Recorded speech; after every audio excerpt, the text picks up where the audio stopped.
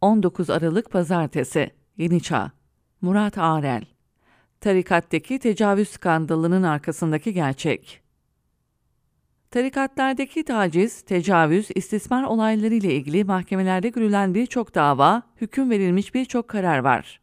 Ben de Antep Nurdağ ilçesinde bulunan bir köyde yaşayan 5, 6 ve 17 yaşındaki çocuklara uygulanan taciz ve tecavüz skandalını yazmış ve Halk TV ekranlarında da anlatmıştım. Anlatmaya da devam edeceğim. Bu taciz ve tecavüz vakalarını gerçekleştiren kişiler cezaevinde.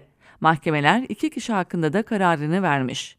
Zanlılar köyde bulunan Kadiri tarikatının Nadiri kolunun mensupları.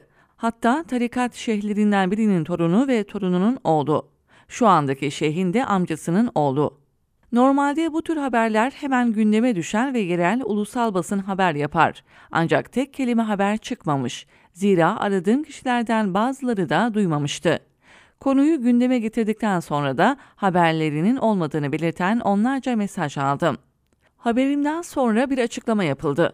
Ailemiz ve camiamız hakkında diye başlayan açıklamayı aile adına köyün ithal muhtarı yaptı. Zaten Halk TV ekranında da kendisinin üstün yeteneklerinden bahsetmiştim. Hatta bu kişi sosyal medya hesabından milletin alın teriyle oluşturulmuş kamu kaynaklarını peşkeş çeken ve Ankara'yı parsel parsel satan Gökçeklilerin yalan ve iftiralarına sarılmış. Gelelim açıklamaya. 5 maddede yapmışlar açıklamayı. 1. maddede Yüce Din İslam, son peygamber Hazreti Muhammed demesine rağmen, Kur'an-ı Kerim'de yeri olmamasına rağmen şeyhlerinin müceddit olduğunu ima ettikleri hadisi çarpıttığımı söylemişler. 2. maddede bahse konu tecavüz ve tacizcilerin kim olduğunu yazmışlar. Kısmen haklılar, yayında karmakarışık oldu. Ancak bu kişilerin tarikatten olduğu, şeyhin yeğeni ve kuzeni olduğu, tarikat şeyhinin torunu olduğu gerçeğini değiştirmez.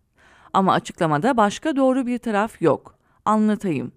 Yazdıkları 3. maddede olayı kabul etmişler. Hatta olayı lanetlemişler. Hani iftiraydı, hani yalandı?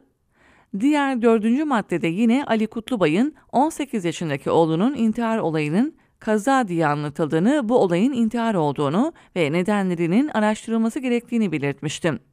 Evet, intihar kaza değil demişler. Hani yalandı? Bu intiharın nedeni araştırılmalıdır. Ayrıca 5. maddede ise akılları sıra haklarında çıkacak veya çıkması muhtemel haberler için ön almaya çalışmışlar. 1,5 ay önce birileri gelmiş ve ailelerinden para istemiş. Şayet verilmezse ailesi hakkında Halk TV'de iftiralar atılacakmış. Hatta bununla ilgili suç duyurusunda da bulunmuşlar. Hodri meydan, varsa bu kişiler isimlerini vermek zorundasınız.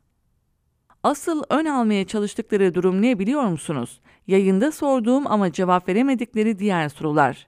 Mesela arazi meselesini sordum, yağ fabrikasını sordum, çiftliği sordum. Bunlara açıklamada cevap yok. Mesele işte tam da bu zaten. Tarikatlar artık günümüz vakıflarından ziyade birer ticarethane haline geldi. Dini kullanarak zenginleşme aracı oldu. İçlerinde ne dinen yetkin insanlar var ne de artık fakiri fukarayı düşünür oldular. Feodal köhnemiş bir yapı haline aldılar. Ne kendilerini geliştirdiler ne de Allah'ın sunduğu akıl nimetini kullanmayı denediler. Politik ya da ekonomik bir güç haline almak onlara yetti. Garip gurevayı düşünen tarikatlar devletin içine yerleşmeye çalışır mı bir düşünün. Açıklamaya dönersek. Varislerinin tecavüz olaylarına karıştığı tarikatın mensuplarının fabrikaları, şirketleri o kadar çok ki, mesela yağ fabrikası, daha önce Nadir Tekstil adıyla kurulmuş. 2015 tarihinde ise ünvan değiştirmiş ve Nadir Yağ Sanayi adını almış. Hakkında çok fazla iddia var. Gaziantep Belediye Başkanı Fatma Şahin, Siirt valisiyle görüşmeler yapıyorlar. Mesela Hamidiye Tarım adlı şirketleri var. Hayvancılık yapıyorlar.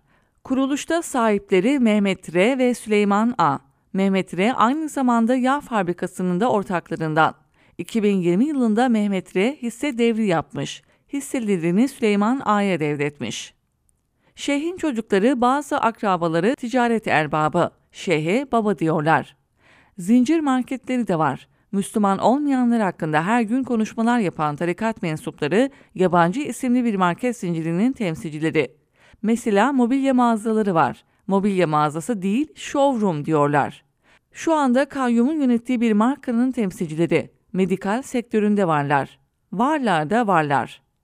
Açıklamalarındaki 5. madde işte bu tarikat, ticaret, siyaset bağlantılarının deşifre edilmemesi için ön almak amacını taşıyor.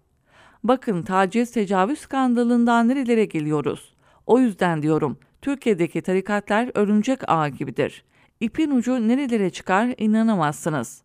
Daha önce de yazdığım gibi, tekrar ediyorum, bu tarikatlar ya kapatılmalı ya da ağır bir denetim mekanizması altına sokulmalıdır.